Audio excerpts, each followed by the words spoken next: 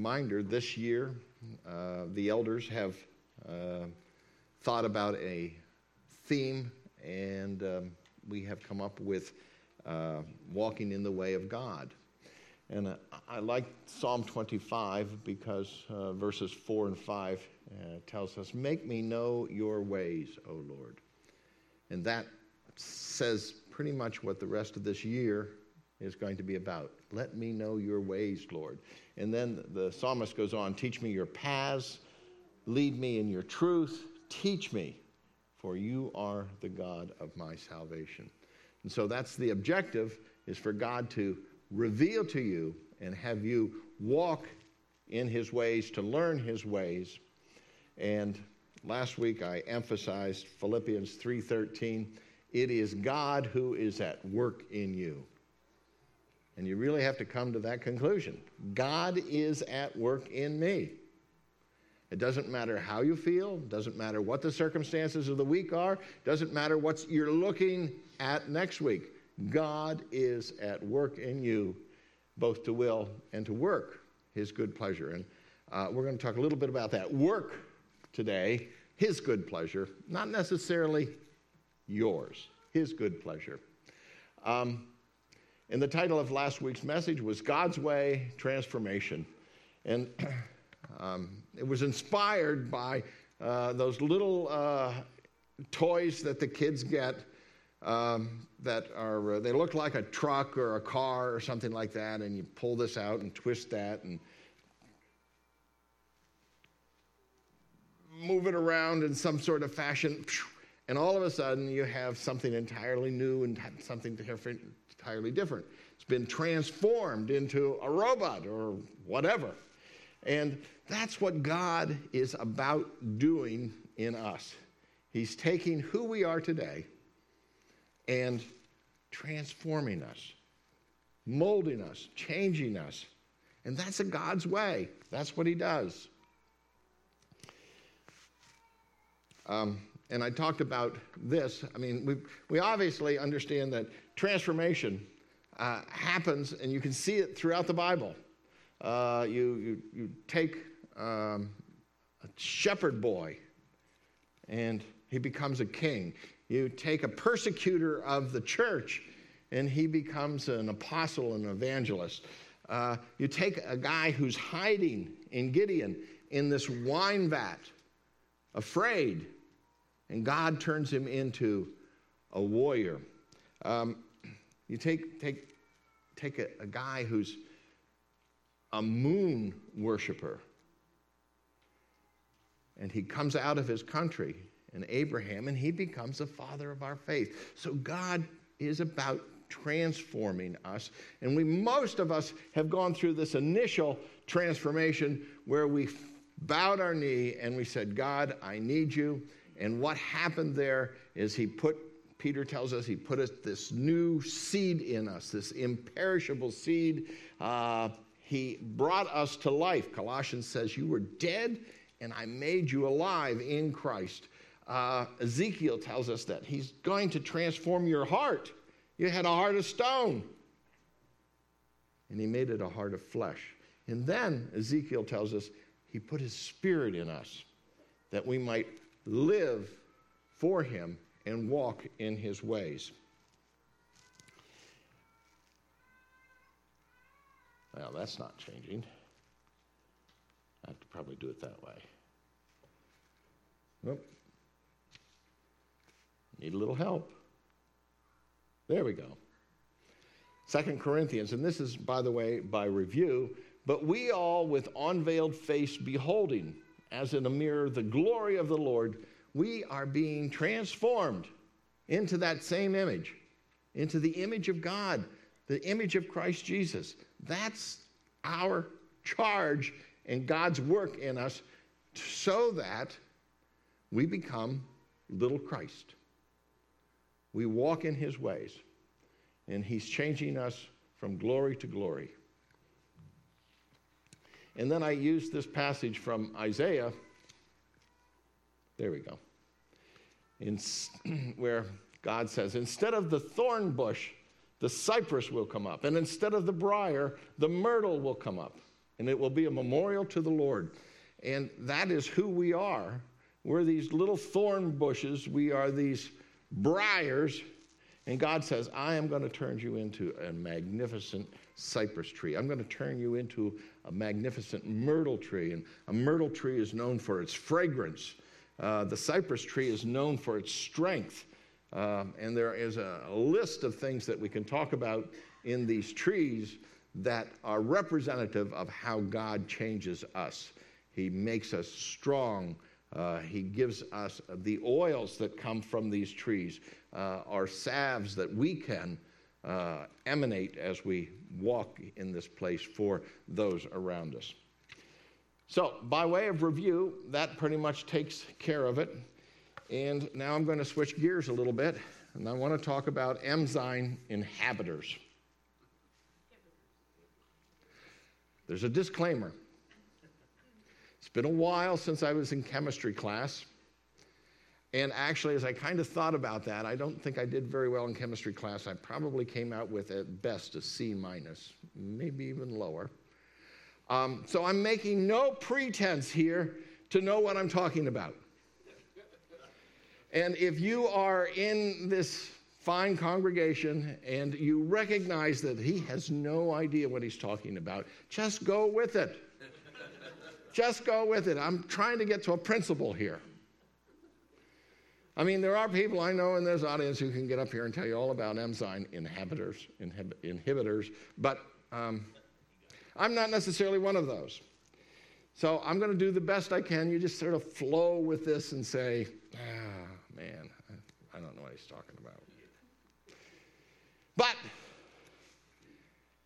Wikipedia, don't we all like Wikipedia? Yes, we do. An enzyme inhibitor is a molecule that binds to an enzyme and decreases activity. Wow. I knew that all along.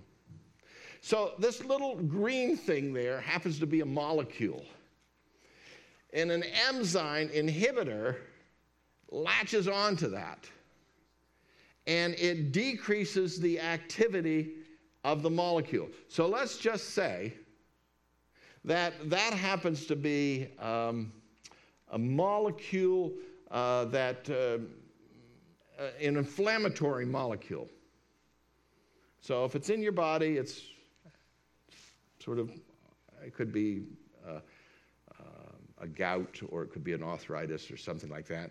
And you are given a medicine, and that medicine has enzymes in it, and they attach themselves to this molecule. And when they attach themselves to that molecule doesn't become as active as it can be, and it becomes inhibited. So if it's going to be an inflammatory molecule, it's got this enzyme that's stuck to it, and it just doesn't have the same power or pull to it. Okay. Now, we want to get to today's lesson.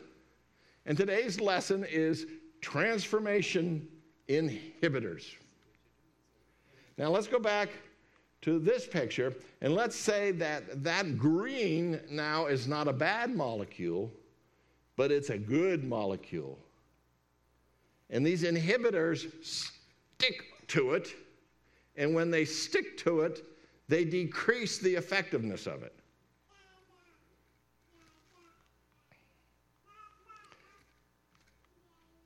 So, you are in the process of being transformed. But I want you to know, and I'm going to go through these pretty quickly. These are ones that I just thought up, and probably half of them I'm most guilty of. These are things that inhibit my transformation. Now, in 1967, Old Blue Eyes there, Frank Sinatra, came out with a new song, and if any of you who are over 40, maybe 50, may remember that song. And it's entitled My Way. It was very popular in the States. It was in the top, it's on the Billboard for about 54 weeks. England, it was on for 127 weeks. So, and I'm going to show you the last stanza of My Way. It says, "For what is a man? What has he got? If not himself, then he has not. I say the things he truly feels, to say the things he truly feels, and not the words of one who kneels. The record shows I took the blows, and I did it my way." Wow, isn't that inspirational? I did it my way. Now, if you look at that, there are those who really believe that that is the way it should be. It says, I'm independent. I'm a self-thinker. But if we look at those from God's perspective, and if you decide you're going to do it my way and not his way, you are beginning a little inhibitor. And so what happens there is you become one who is prideful. Would you say that's prideful? Mm-hmm. Would you say it's arrogant? Yeah. And God says, I don't want that to inhibit your walk with me. I look at things. And Jeremiah 17 says, "And the heart is more deceitful than all else and is desperately sick. Who can understand it? I, the Lord, I understand it. I understand your heart, and I search it, and I test the mind, even to give each man according to his ways." Are his ways your ways, or his ways according to the results of his deeds? And so one of the things that we have to be aware of as we are being transformed in this transformational process is that we surrender my way. It's not my way. There's another inhibitor that I want to talk about. Stubborn. Now, I'm probably not talking to the right audience. I know that.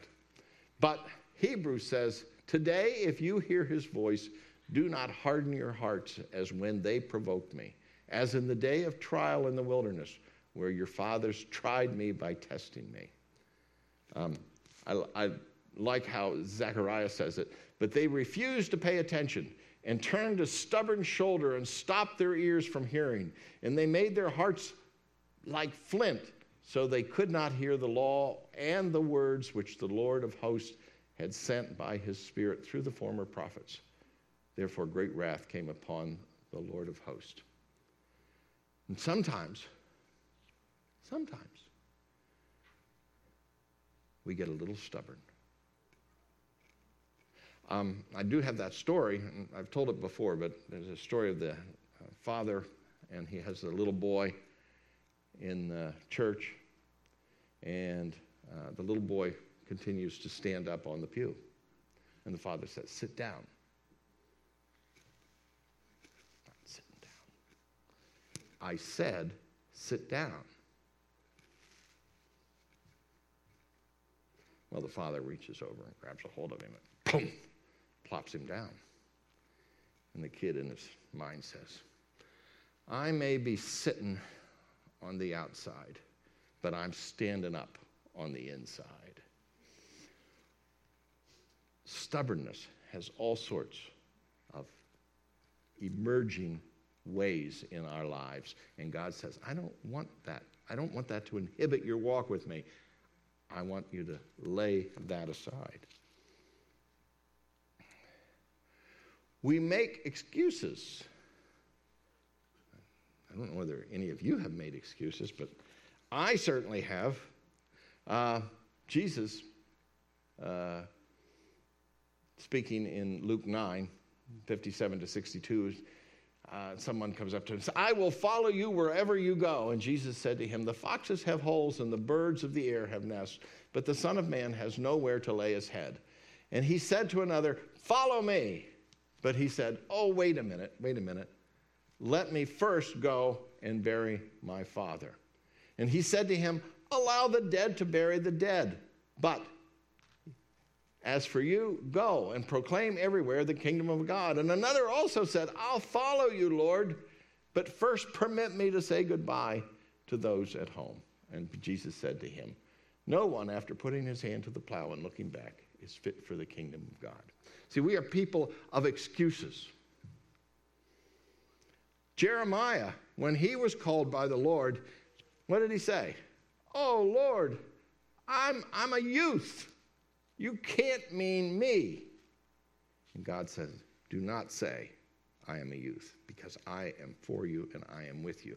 And so we have this idea that excuses are a viable alternative to God. And he says, no, that's an inhibitor. Don't come up with excuses. Well, I've always been like this, or my dad was like this, or my family was like that. I'm too young, I'm too old. God says, you're just inhibiting my transformation of you. Why are you wearing that? Classic. We shift blame.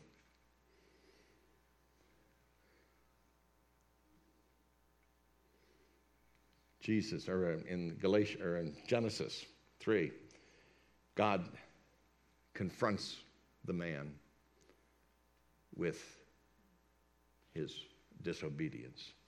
And the man said, the woman whom you gave me to be with me, she's the one who caused all this. You see the shift in the blame. It's not my fault. It's your fault, God. And then he comes to the woman, and God said to the woman, what is it that you've done? And the woman said, it was who else? The serpent. The serpent deceived me, and I did it. And so we have this tendency to not take a responsibility for the outcome of our actions so many times. It's better for, it's that woman you gave me, or it's that man you gave me, or it's my job, or it's whatever comes to mind that gets me out of this and gives me an excuse not to allow God to transform my life here, that I may look more like Christ. We are indifferent so many times. Now, this is from the parable that Jesus tells about the Good Samaritan. But I'm only going to go up to verse 35, or I'm only going to go to, I don't remember what verse that is. Certain man was going down from Jerusalem to Jericho, and he fell among robbers, and they stripped him and beat him, and they went off leaving him half dead. And by chance, a certain priest was going down on the road, and when he saw him, he passed by on the other side. And likewise, a Levite also, when he came to the place and saw him, passed by on the other side. See, so many times we be able to see something that needs corrected, that needs help, that needs our involvement. And we say, I'm not really interested in it. Let Judah do it. He does everything. And we become indifferent to the need that is before us. And God says, that inhibits my transformation of you. That slows down my changing you from image to image, from glory to glory. Sometimes we simply run from God. That's what Jonah did. And the word of the Lord came to Jonah, the son of Amittai, and saying, arise and go to Nineveh, the great city, and cry against it, for their wickedness has come up before me. But Jonah rose up to flee to Tarshish from the presence of the Lord. And so he went down to Joppa and found a ship that was going to Tarshish, paid the fare, and went down to go with them to Tarshish from the presence of the Lord. And I had about 2 years of my life where I ran from God. Now, I wasn't out doing, he wanted me to do something, and I said, no, I'm not doing it. I'm not doing it. I'm not doing it. And we'll talk about some of the work of God that says, I think you will. I think you'll do this. No, I'm not.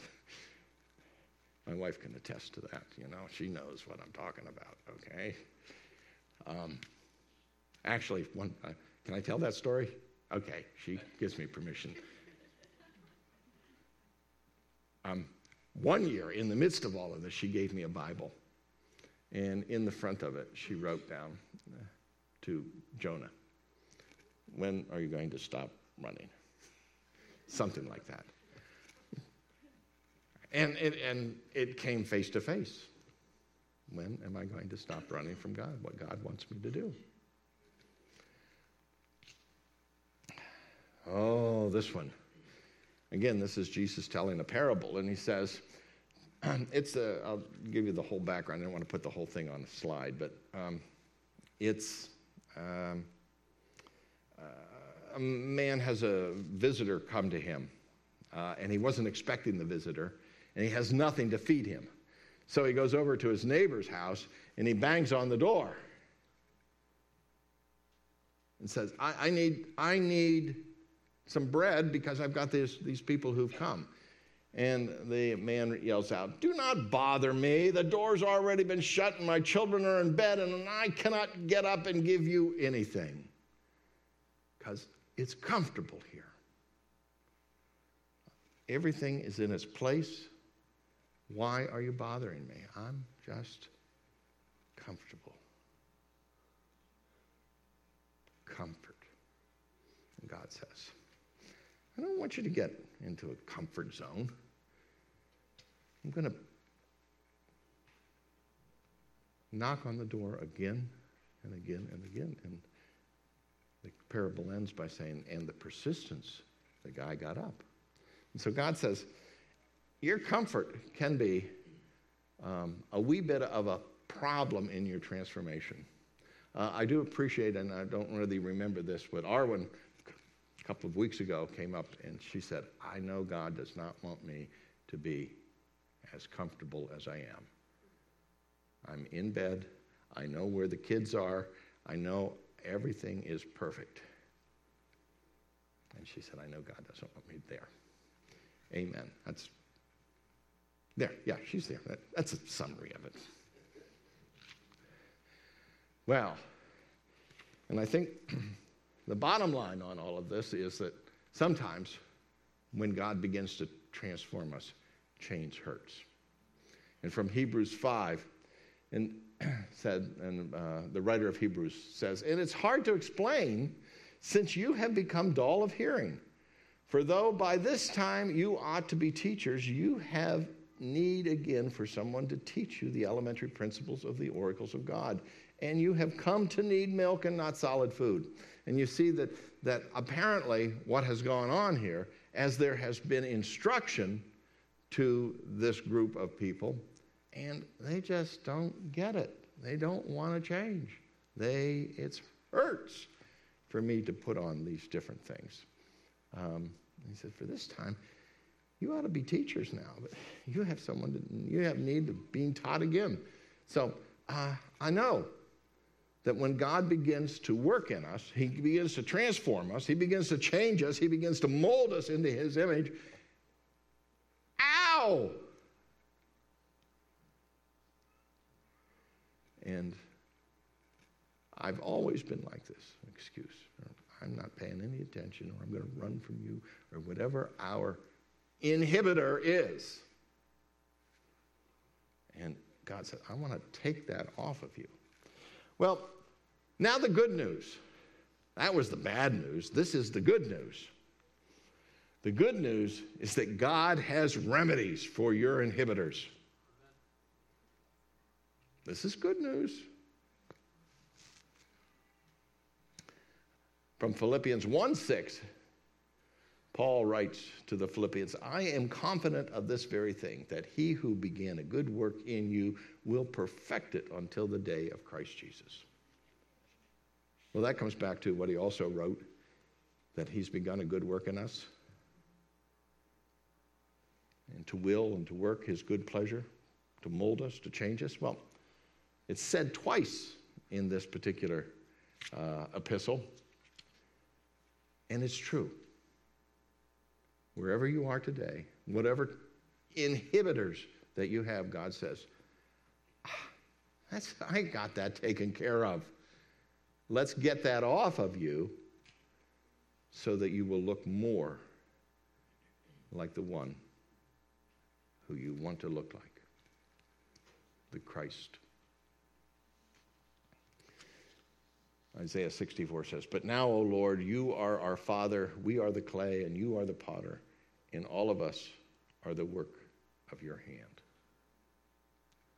And that molding that takes place when he begins to change us, ripping that clay higher or wider, or even incising it to bring out decoration in it.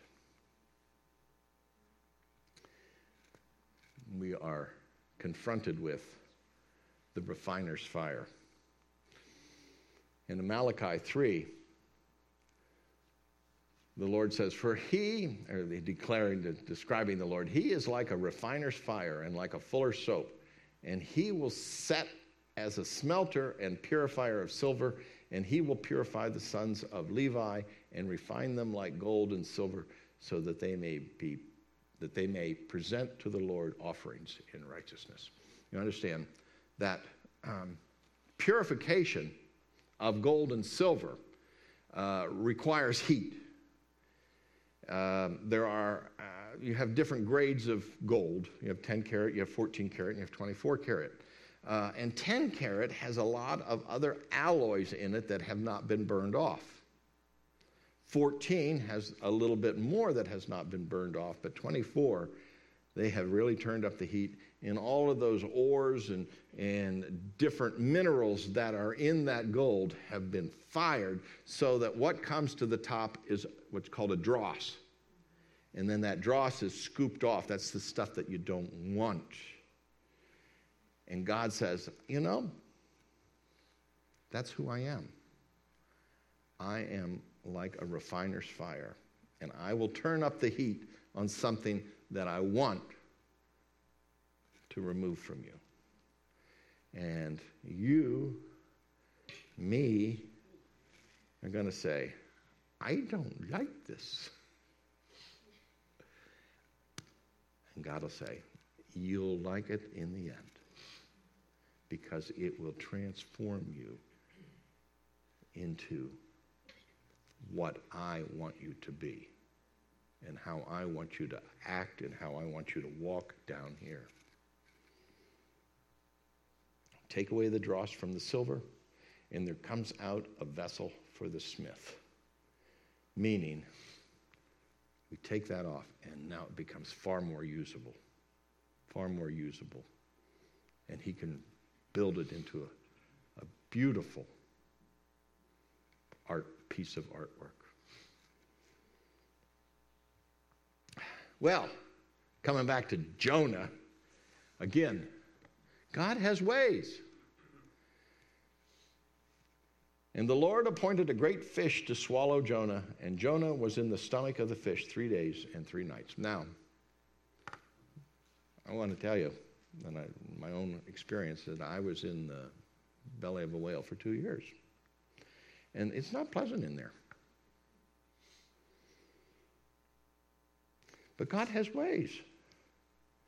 And I'm sure Jonah, after 10 minutes in there, said, okay, Lord, let's get the... And God said, I don't think you're quite ready yet. I think there's something in the back of your mind that you're thinking, just get me out of this, and then I'll do what I want to do anyway. I'll do it my way. He didn't want to preach to Nineveh, because Nineveh was not even a Jewish community. They were all Gentiles. And he said, what are you doing going to the Gentiles and telling them to repent? And you know what really burned him up is that they did. You think about Job, and you remember what the account of Job. Job is just sitting there one day, having a good day, and one of his servants come up to him and says, you know, your oxen, your sheep, all your cattle, they have been stolen. And there are 3 different guys that come up and tell him that. And he goes, they've taken everything. And then another guy comes up and shows up to him and says, you know what? Are you having a bad day? Well, all of your children, they were in the house and they were baking merry and they were having a feast, and this wind came along and it killed all of them. The house fell on them. They're all dead. And so Job goes on a little bit further, and God says, yeah, you know, have you considered my servant Job? Do you want to, you can touch his body. And so all of these boils begin to show up on his body. It says from the heel of his foot to the crown of his head, boils. And God was trying to get at something in Job. And Job finally in 42 comes up with this one. He says, and this is where he finally realizes that he is self-reliant. He has made these proclamations that he is self-righteous. And he says, I know you can do all things, and that no purpose of yours can be thwarted. Who is this that hides counsel without knowledge? Therefore I have declared that which I did not understand, things too wonderful for me which I did not know. And then he quotes, this is Job speaking, he quotes what God said in chapter 38. Hear now, and I will speak, and I will ask you, do you instruct me? And what he's coming to this realization is that he's not a self-instructor. It's not his way. It's got to be God's way. And he makes this final declaration. I have heard of you by the hearing of your ear, but now my eyes see you. Therefore, I retract and I repent in dust and ashes. See, if God's after us, he's going to turn up the fire. He's going to bring us into situations that you have to say, I surrender. It's not my way. And I'm not making excuses, and I'm not indifferent, and all of those other those inhibitors. One of the things that I always tell everybody, and it's very true, but if you were in a grocery store and you happen to see me and I'm online, do not get behind me. Don't. Because I can tell you that everybody in front of me will have a problem. Somebody's card won't work. Somebody will need a price check. You will see these other lines going past and past and past, and you will know that I am there, and God says, you are not done with working patience in you.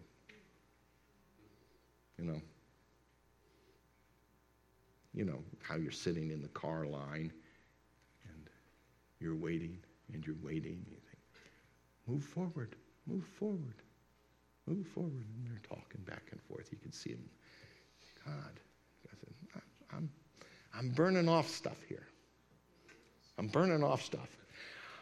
I don't like it. Don't you see that we could get, if we did it this way, and then you start to instruct God. And he says, no, I'm just going to make you wait here a little bit. Oh, man, you want to make longer? No, I don't want to wait longer. Okay. So, God has ways. And he wants to burn these things off. And we should always, 2 Thessalonians says, give thanks to God for you, brethren, beloved by the Lord, because God has chosen you from the beginning for salvation. Woo! Let me rest there through transformation by the Spirit and faith in the truth. We should give thanks that God loves us enough that he says, I want to mold you into a different image. I want to mold you into a kingdom image. I want to mold you into the image of my Son. So when you walk down here, people are going to say, that is a wonderful fragrance that person gives off. Why is that fragrance so good? And it's because I'm living life to life, not death to death. I'm going to have Ben come up at this time as I finish up.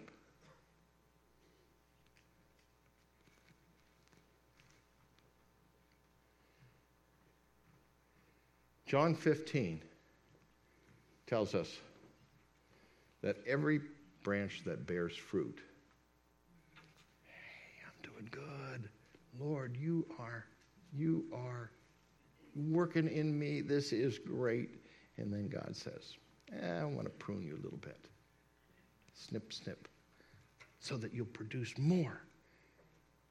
That you will be the one who walks down here with thanksgiving and says, God is at work in me, and I am so thankful that who I am today, I will not be that same person tomorrow, and who I am tomorrow, I will not be that same person the day after, because it is God who is at work in you.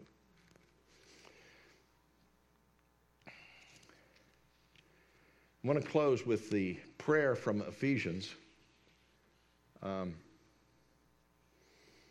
This is sort of a setup to the last part of the prayer, but I didn't want to leave it aside. So Paul writing to the Ephesians, for this reason I bow my knee before the Father, from whom every family in heaven and earth derives its name, that he would grant you, according to the riches of his glory, to be strengthened with power through his Spirit in the inner man, so that Christ may dwell in your hearts through faith. That's his prayer. I want Christ in you, that you, being rooted and grounded in love, may be able to comprehend with all the saints what is the breadth and the length and the height and the depth, and to know the love of Christ which surpasses knowledge, that you may be filled up to the fullness of God. Can you believe that prayer? He wants you to be filled to the fullness of God, the fullness of Christ. Hallelujah. And then from Ephesians 3:20 and 21, and this is in the Passion. It's not a translation, it's a paraphrase in the Ephesians 3:20. Never doubt God's mighty power to work in you and accomplish all this. And those are the things that were talked about in verses 14 to 19. He will achieve infinitely more than your greatest request, your most unbelievable dream, and exceed your wildest imagination.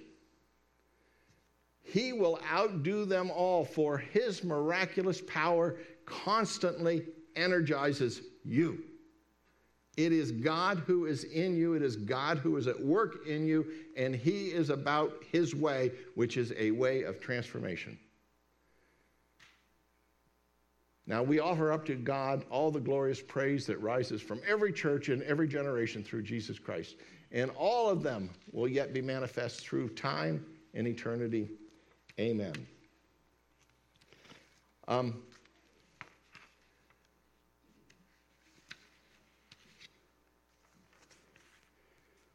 The song that we sang this morning